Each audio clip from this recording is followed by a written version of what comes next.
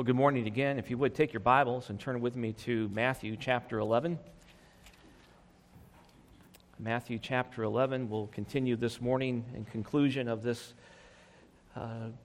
time in Matthew by focusing on the latter portions of verse 29 and verse 30 and wrapping this up. The focus, of course, being one of those great solas of the Reformation, Christ alone, of which we've just been singing.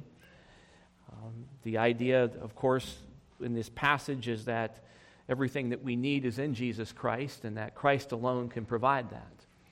And it's a good reminder for us as part of our celebration today in terms of what we're focusing on historically to, again, take into consideration the fact that all that we need and all that we must have is provided to us in the finished work of Jesus Christ, and that is certainly the theme of this passage here in Matthew chapter 11. Before we get into that, let's go to the Lord in prayer. Lord, we love you. We thank you for this day. We thank you for your providential provision for all the years that we have been here. This church has been here. We are grateful to you for that. We rejoice. We praise you and adore you for all that you have done. And thank you heartily for protecting and keeping and providing. You are a great and awesome God, and we are so grateful for what you have done for us here at Community Bible Church. Our hearts are overwhelmed with your gracious love towards us in that way. We rejoice as well, Lord, that in the historical context that we are the product of what you brought about some 500 years ago. We rejoice that you raised up men who were bold in their proclamation of the gospel and who returned to the authority of Scripture and focused on the finished Christ alone and restored him as the object of our faith and did so to bring about your glory and your honor. We rejoice that, as we just sang, that we are saved by grace alone, that you have seen fit to save us and have extended to us your mercy and your grace in bringing us into relationship with you through Jesus Christ. Help us to ever be mindful of these profound truths. Help us to not forget them. Help us to always be confident in what the Word has taught us about these things, and help us to be bold in its proclamation. We ask, Lord, that you would be with us today, that you would bless us with the presence of your Holy Spirit as we look at this beautiful passage in Matthew and the invitation to come and to rest in the finished work of Jesus Christ, and no more toil and no more anxiousness or effort on our part, just simple faith, trusting in the finished work of Jesus Christ. We rejoice that Christ has paid it all, has done it all, and that nothing is required of us other than simply looking to him only.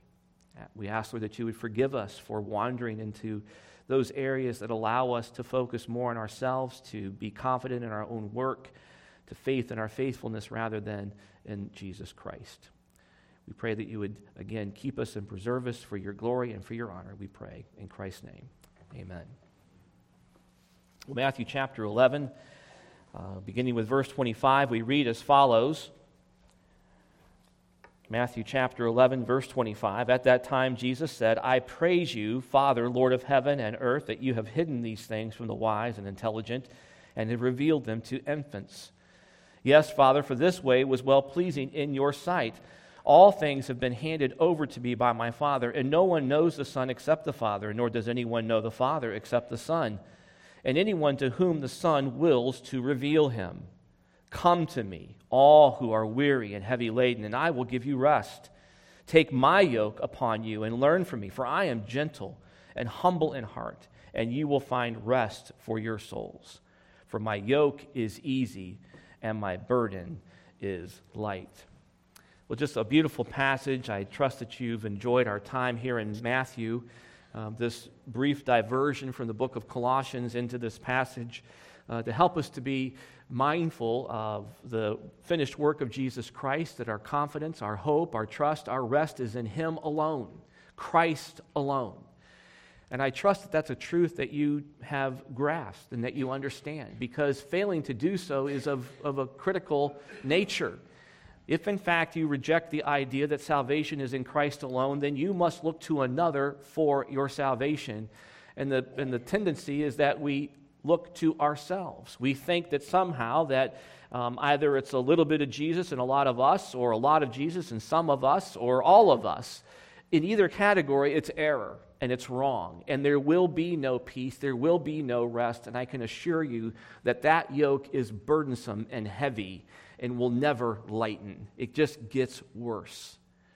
The harder you try in that context, the worse off you become, because you find yourself realizing that perhaps you've not done quite enough. That always begs the question, right? How much is enough?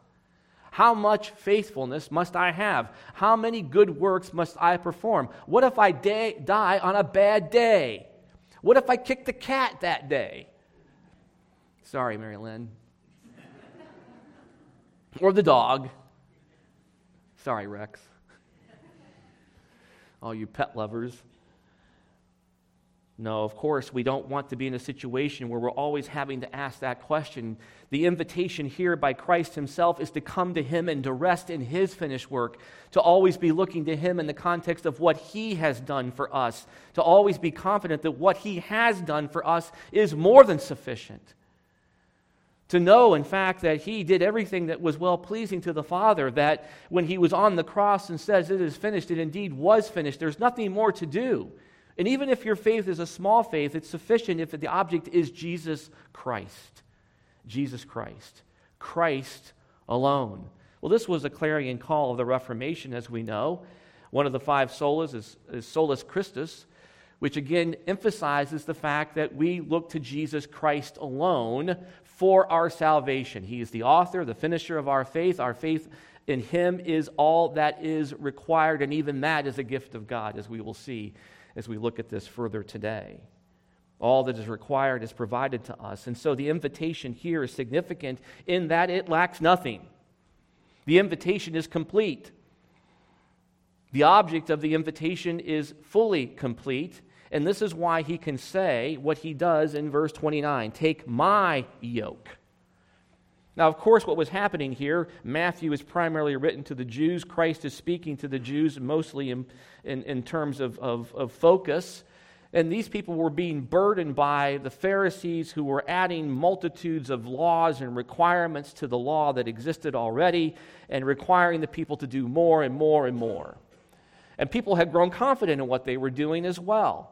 We know that from verse 25, where it indicates that God will indeed hide things from those who are wise and intelligent, who are self-sufficient in their own righteousness, but gives grace and extends salvation to those who come to him in humbleness.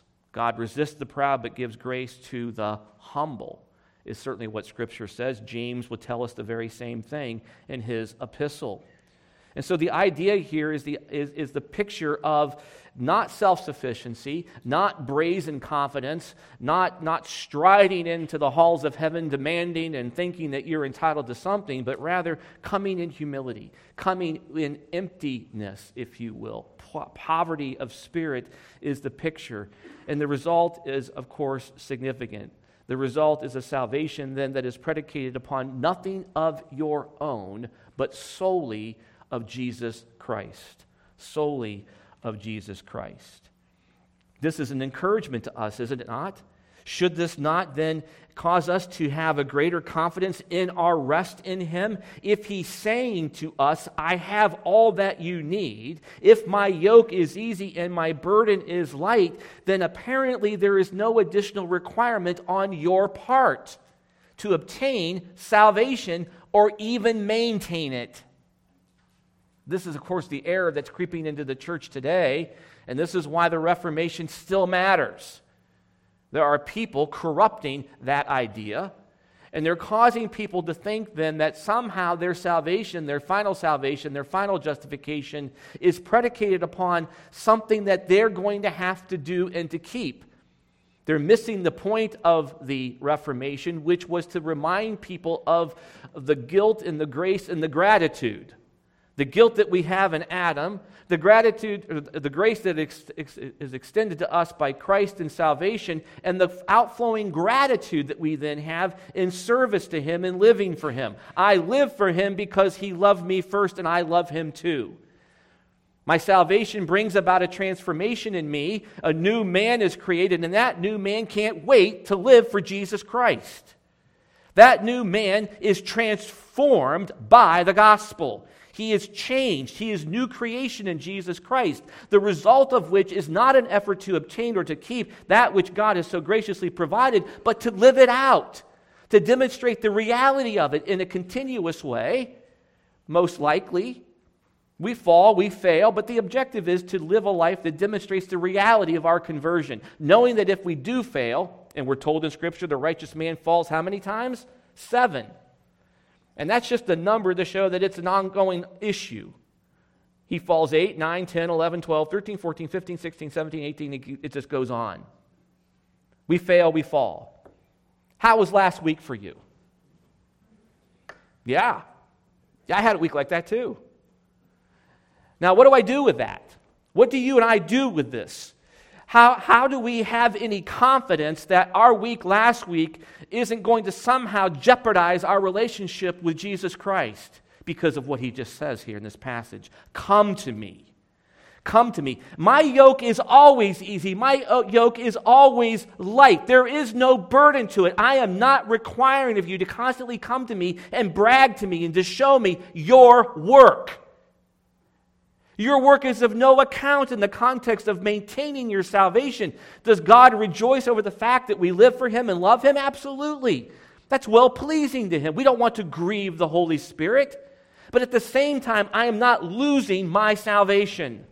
I cannot lose my salvation. Praise God for that.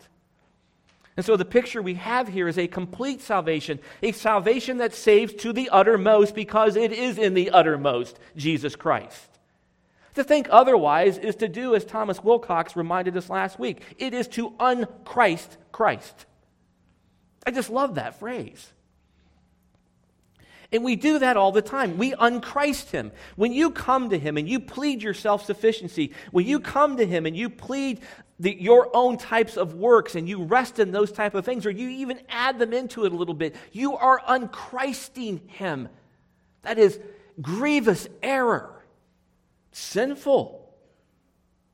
It's not an option in any context.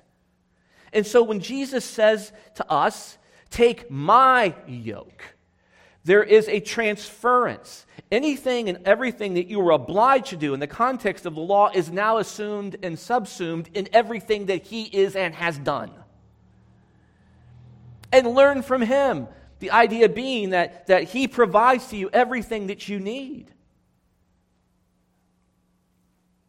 And it's only there, friends, it is only there that you will find rest for your souls. It's interesting that phrase is used there. It speaks to assurance. It speaks to confidence. It speaks to a sense in which you know that you can let go of everything in the context of any obligation and demand and leave it simply in the hands of Christ. That's rest, is it not? No toil, no labor. It's interesting to me that Jesus doesn't say to these Jews, now I want you to go out and do all these things. I'm going to add even more to it. No. If anybody would have had the authority to do that, would it not have been Christ himself? Certainly. He could have said to them, oh, in addition, I'm going to require X, Y, and Z. No, he doesn't even do that. He simply says to them, everything you need is in me. Come to me. Rest in me. Friends, you must stop working so hard in the context of trying to assure yourself of your salvation based upon what you're doing. Your confidence, your assurance, your rest is in knowing exactly what Jesus Christ did. And what Jesus Christ did. It's interesting that Calvin would say is that we are not looking for the hope of attaining full union with Christ. Rather, we see the Christian life starting with union with Christ. Do you see the difference? Because the difference makes all the difference. Again, we're not looking for a hope of attaining union with Christ. Jesus is saying, come to me, and you are joined to me. And as a consequence of that, you are partakers of all of the benefits of what I am and what I have done. You are the beneficiaries of the fact that in verse 27, the Father has approved of everything that I am doing and have done and will do, and that there is this intimate relationship between us that is extended to you in the context of your salvation, that you are part and parcel of this sovereign plan, bringing about the salvation and redemption of God's people for His glory and for His honor. Rest in me. How good is that? How wonderful is that? What can I ask? What more do you want? Honestly, just tell me. Is there something more than that? Is there something better than that? When you lay your head down on your pillow at night, are you thinking about what could be better than Jesus Christ? I would submit to you that a lot of people do. Because what are you doing? You're recounting how good of a day you've had. Well, I didn't do this sin or that sin. I didn't do X, Y, and Z, so I must be okay. No. You're only okay because Jesus Christ did everything exactly as was required by God. And it was accepted by the Father. Accepted. So, he says, my yoke is easy and my burden is light. Our salvation, the Christian life, starts with our union with Christ alone. So Luther comes along, and the church is saying to people, well, of course you had the issue of indulgences. That's an issue, but it wasn't the big issue, ultimately, as Luther would later tease out. When he began to preach on faith, got into Romans, then the rubber hit the road. Because when he begins to talk to people about the fact that your salvation is solely connected to Jesus Christ by faith alone, all of a sudden, all the additional requirements, the burden, the heavy yoke of the Catholic Church was a problem. And people began to see this through the work of the Holy Spirit and the preaching of Luther and others like him. And they're seeing the fact that Scripture does indeed speak to the idea and expresses unequivocally that salvation is tied to faith in Christ alone and that your works are of no consequence. Well, now what happens? Now you don't need the church to tell you what to do. Now you don't have all of these things going on in the context of even what Christ would have been speaking to, the burdens that are added into people's lives. And if you go back to the Reformation and study that time, my goodness, the Catholic Church had added all sorts of things.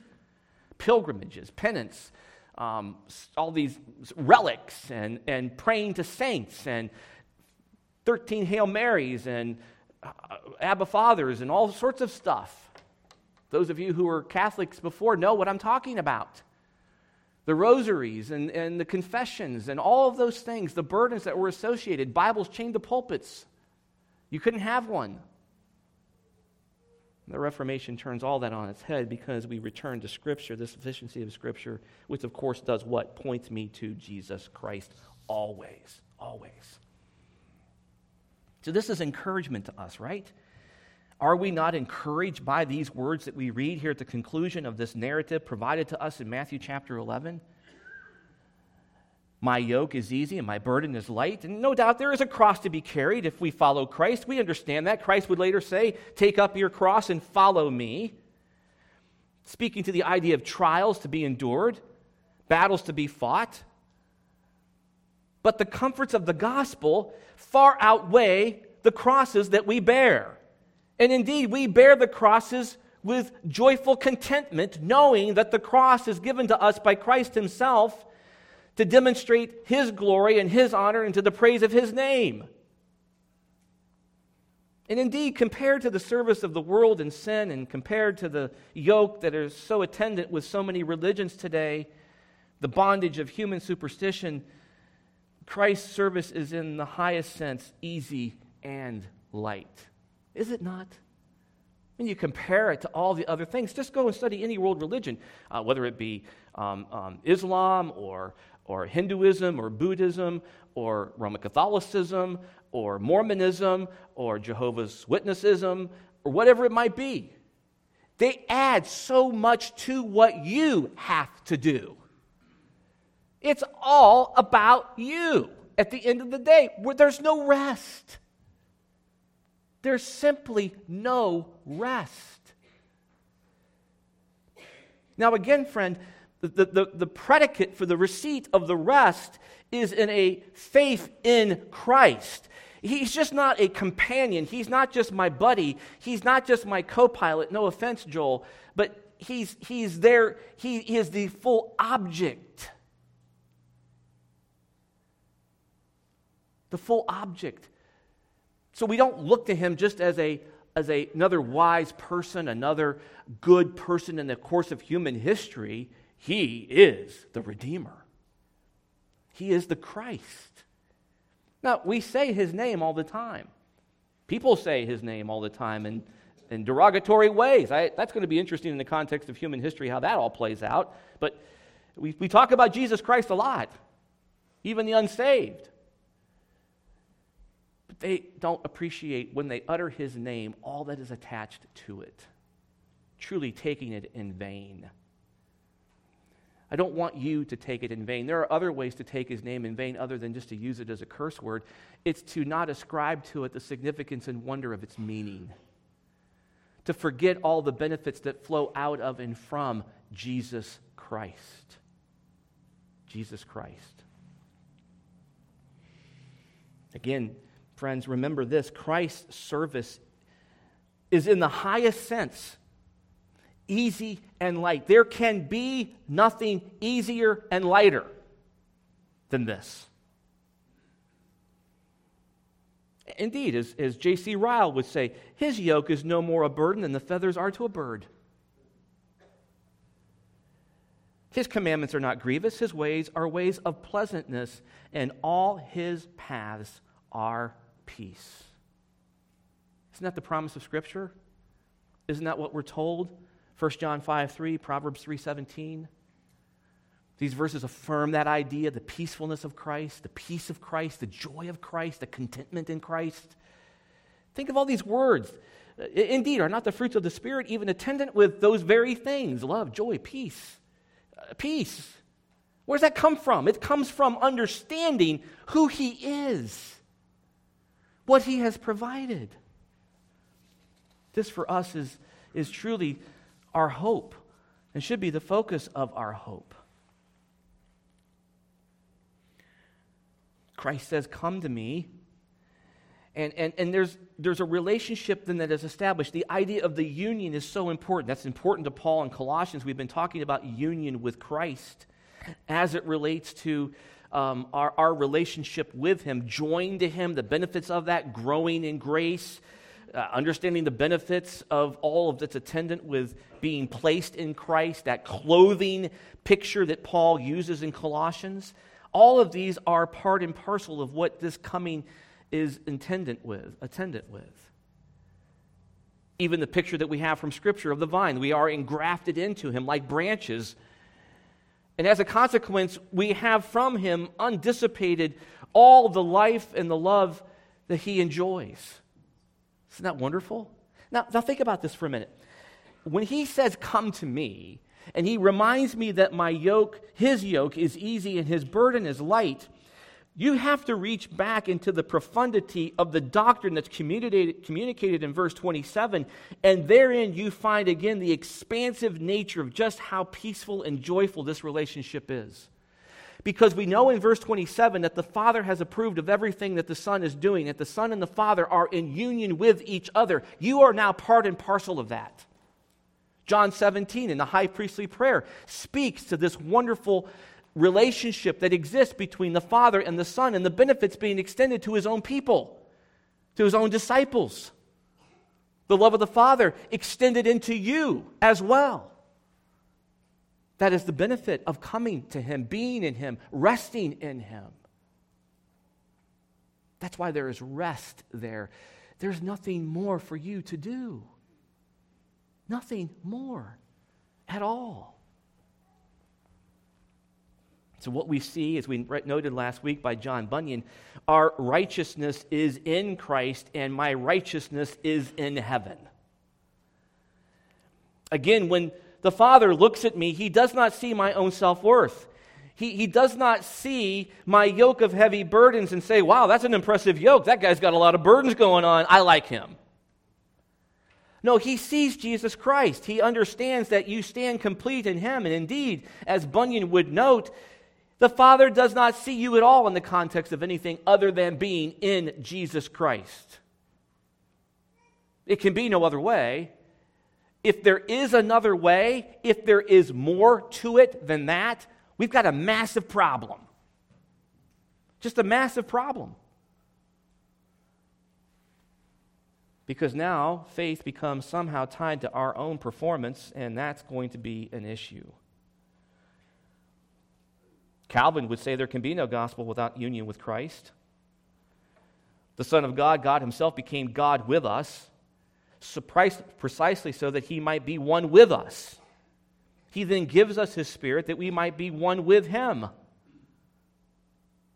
As Calvin would note, for this is the design of the gospel, that Christ may become ours and that we might be engrafted into his body. The picture being painted there, of course, as we are the recipients, the beneficiaries of all that he has done. And his life flows through us, causing us to live for him, to act in obedience, but not to save us more. We can't be any more saved. It's the product of our salvation. Calvin would go on to say, the end of the whole gospel ministry is that God, the fountain of all felicity. I love the way they wrote. When was the last time you talked about the fountain of all felicity? Probably not much. But he says, the end of the whole gospel ministry is that God, the fountain of all felicity, communicate Christ to us who are disunited by sin and hence ruined, that we may from him enjoy eternal life. That in a word, all heavenly treasures be so applied to us that they be no less ours than Christ himself. Wow. Again, think about that for a minute. Again, let's just read it again. The end of the whole gospel ministry is that God, the fountain of all felicity, all joy, all contentment, all peace, communicate Christ to us, you and me here, who are disunited by sin and hence ruined. We often forget that. But those who come to Christ humbly as infants are people who are grasping that, right? That's the idea. That's the idea. I understand that I'm ruined. I understand that I have nothing to give. There's nothing. I'm empty. I've come to the end of myself. I must look outside of myself. So he communicates to Christ to us with great joy to those even of us who are disunited by sin and hence ruined. Why? That we may from him, what? Enjoy eternal life. That in a word, all heavenly treasures be so applied to you and me that they may be no less ours than they are for Christ himself. Which goes back to verse 27. You get all of that. All of that is yours in Christ. And so he says at the end of Matthew 11, for my yoke is easy and my burden is light. What a unique way to end an invitation, is it? I mean, it just ends there. That little sentence, end of the story, and you're left with that singular thought. We need to be reminded of that passage over and over and over again. You struggle with assurance. A lot of Christians do. I understand that. Our assurance is driven by our focus.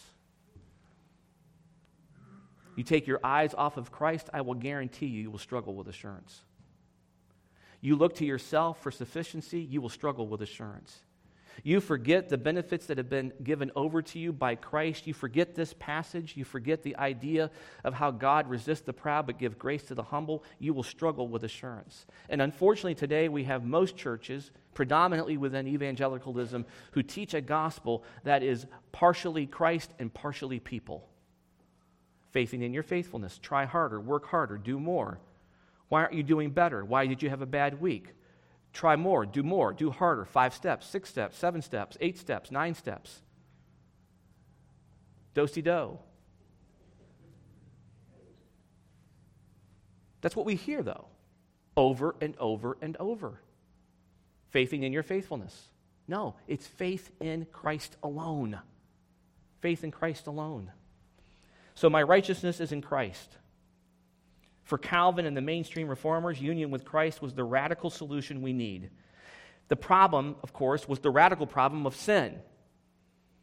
In Romans 5, Paul would write what? Sin came into the world through one man, and death through sin. Therein lies a problem. Because of one man's trespass, death reigned through that one man. One trespass led to condemnation for all men. By the one man's disobedience, many were made sinners. Romans 5:12, 17 through 19. So we got this problem. So in other words, the problem of our sin goes deeper than our individual acts of sin and further back even than our birth. We were born of Adam, and so we're born sharing his doomed status and his sinful inclinations. This means it is not enough for us to have the record of our sinful acts expunged, for us to be given a boost to do better. We must be born again. We must be born again. As we were born of Adam, united to him and sharing his status and inclinations, so we must be born again of Christ, sharing his status and inclinations. Do you see this? Does this make sense? I hope it does. 1 Corinthians 15:22, for as in Adam all die, so also in Christ shall all be what? Made alive. The exclusivity of Christ. He is the only way. John 14:6, I am the what? Way. I'm one way. Is that what he said? I'm just one way. I'm one form of truth. No, I am the way, the truth, and the life. That's it. No one cometh to the Father but by me. That's the end of story. And that's what we see here in Matthew as well. But again, think about this. As we were born of Adam, united to him and sharing his status and inclinations, so we must be born again of Christ, what? Sharing his status and inclinations. This is the generous offer that Christ is making here. His status and inclinations now become mine. I rest in his status and inclinations. I am complete in all that he has done, and therefore his yoke is easy and his burden is light. I need add nothing more to it. What's amazing about this invitation and the completeness and the nature of the lightness and easiness of the burden is that it speaks to the idea of something that is far better than having a few sins just washed away.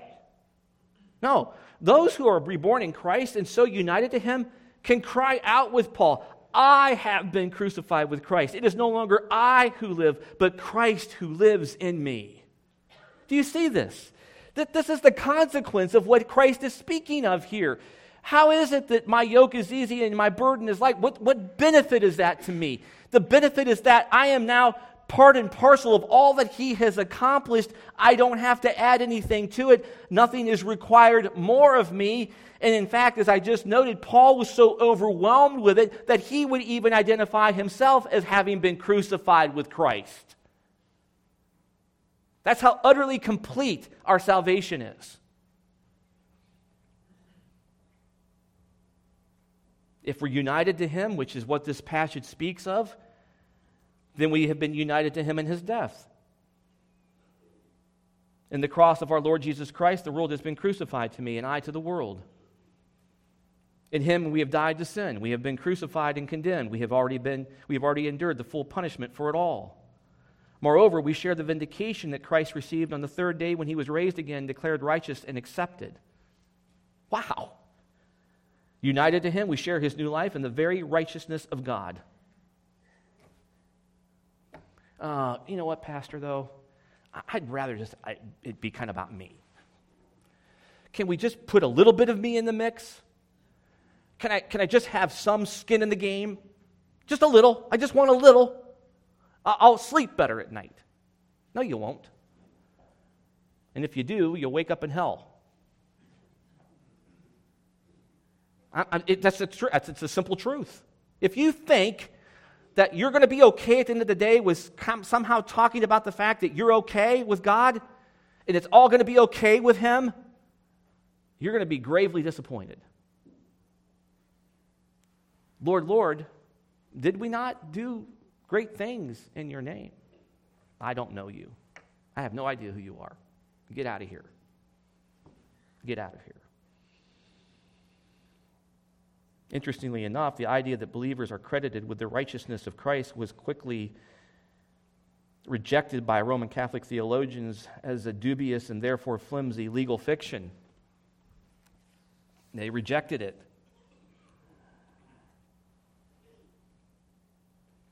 They indicated that, of course, that the righteousness of Christ was sort of important, but so is yours. He aids you in your endeavors. He assists you, as do the saints, and they help you go along to get along. This is the idea of prevenient grace instead of irresistible grace, a grace that simply aids but does not transform or change, which is the teaching of the Reformation.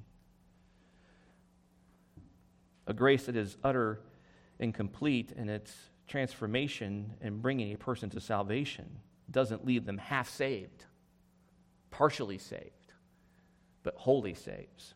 This is what Christ is speaking to here. There's no indication whatsoever from the words of Christ.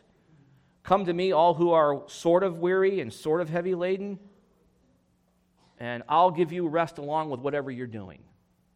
I'll help you in your efforts. No. There is an abandonment. When he says in verse 28, come to me, all who are weary and heavy laden, the invitation is predicated upon the fact that they're going to be leaving behind, that they've come to the end of themselves, that they're no longer attached to those things. They understand the futility of their endeavor. There's nobody who comes in response to this invitation with a satchel thrown over their shoulder saying, well, here's some of my good works, so I'm going to come along with you. No, because back in verse 25, you've hidden these things from the wise and the intelligent, those who are self-righteous. That's not going to work at all.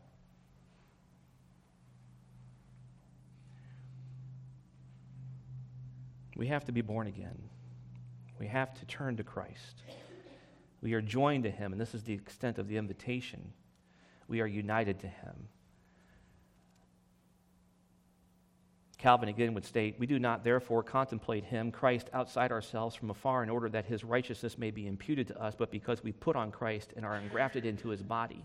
In short, because He deigns to make us one with Him. And again, think about that. We're not just looking at Christ as an object far off, as something that can be there in a pinch. No. Christ and the believer are made one. The great exchange is complete. It's like even a picture in the context of marriage, which Martin Luther often used, becoming one. Becoming one. This is what we're seeing here in the context of this wonderful, wonderful invitation. I mean, this ought to be so amazing to us that we rub our eyes in amazement. Pinch me, am I dreaming? And then we go back to our old way of thinking. And so ever since the days of the Reformation, it has been a staple of Protestant ministry to urge people to remember and to hold fast this sweet message day by day. Day by day. Spurgeon, preaching to his congregation, implored them this: remember that He sees us now in Christ. He has put His people into the hands of His dear Son. He has even put us into Christ's body. For we are members of His body, of His flesh, and of His bones. He sees us in Christ to have died, in Him to have been buried, and in Him to have risen again. As the Lord Jesus Christ is well-pleasing to the Father, so in Him are we well-pleasing to the Father also. Do you love that? As the Lord Jesus Christ is well-pleasing to the Father, so in Him are we well-pleasing to the Father also. For our being in him identifies us with him. If then our acceptance with God stands on the footing of Christ's acceptance with God, it standeth firmly, and is an unchanging argument with the Lord God for doing us good. If we stood before God in our own individual righteousness, our ruin would be sure and speedy, but in Jesus our life is hid beyond peril. Firmly believe that until the Lord rejects Christ, he cannot reject his people. Until he repudiates the atonement and the resurrection, he cannot cast away any of those with whom he has entered into covenant in the Lord Jesus Christ. Amen. Amen, Chuck. Preach it, brother. I can't wait to meet him. It's just so beautiful. It is so beautiful. I was reading a book this past week. It was overwhelming in the context of Jesus Christ and who he is, and the title of it is this: The Happiness of Enjoying and Making a True and Speedy Use of Christ. It's only the Puritans could title a book. Alexander Gross wrote this book back in the early 1600s. And he's speaking of Christ, and he writes of the superlative excellencies of Christ. And he says this. So you think about what Spurgeon just said, and then you think about Jesus Christ himself. He says, full of divine and heavenly, sweet and soul-ravishing excellency are the names given in sacred Scripture to Christ, such as Emmanuel, God with us with regard to his person, being God and man in the unity of his person, and with regard to his office, being with us by intercession with his Father for us, by protection against all enemies, and by provision in all adversities. Christ being made one with us is the fountain of all our happiness. Sometimes he is called Jesus. Sometimes he is called a Savior. Not a typical, but a proper, true, and spiritual Savior. Not mediate, but an immediate Savior.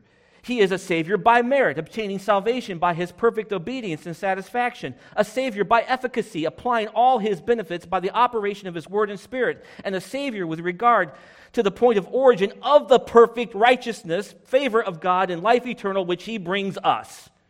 Christ is the complete and perfect author of salvation to all God's children. Full of heavenly sweetness is the name of Jesus to all true believers, honey in the mouth, music in the ear, and a jubilee in the heart. Superlatively sweet and excellent is that salvation which Christ brings to all who sincerely receive him. Come to me. Come to me. That is so beautiful. That's what we have in Jesus Christ. This is why this invitation is so incomprehensible. His yoke is easy. His burden is light. Everything that you need is there for you in Jesus Christ alone. Christ alone. Christ alone. What a good and gracious Savior we have. What an overwhelming salvation that we have. Do you marvel in it? Do you revel in it? Has your joy been robbed by the fact that you spend a lot of time dallying with your own works, with your own goodness? Friends, I say to you, look to Jesus Christ. God is the fountain of felicity, and he's given you Jesus Christ. How good is that? And God's people said, Amen. Let's pray. Lord, we love you. Thank you for the great provision that we have in Jesus Christ, to be reminded of all his benefits and his excellencies, our union with him, that the burden is light and easy. Indeed, there truly is really no burden in the context of anything obligatory. All that we do is out of love and joy and gratitude. Thank you for so great a salvation. Thank you for loving us first. Thank you for joining us with Jesus Christ. We praise you in his name. We thank you for this day. Thank you for this time of celebration, both historically in terms of the broader history of church and the history of this church locally. May our fellowship be sweet and reflective of the joy that we have in Christ. Thank you for those who have worked so diligently to help us to enjoy this day. Thank you for the food that's been provided. The bounty that before us is a demonstration, a continued demonstration of your provision and goodness to us. Thank you, Lord, for this day. May you be well pleased with our fellowship and our worship. In Christ's name, amen. Well.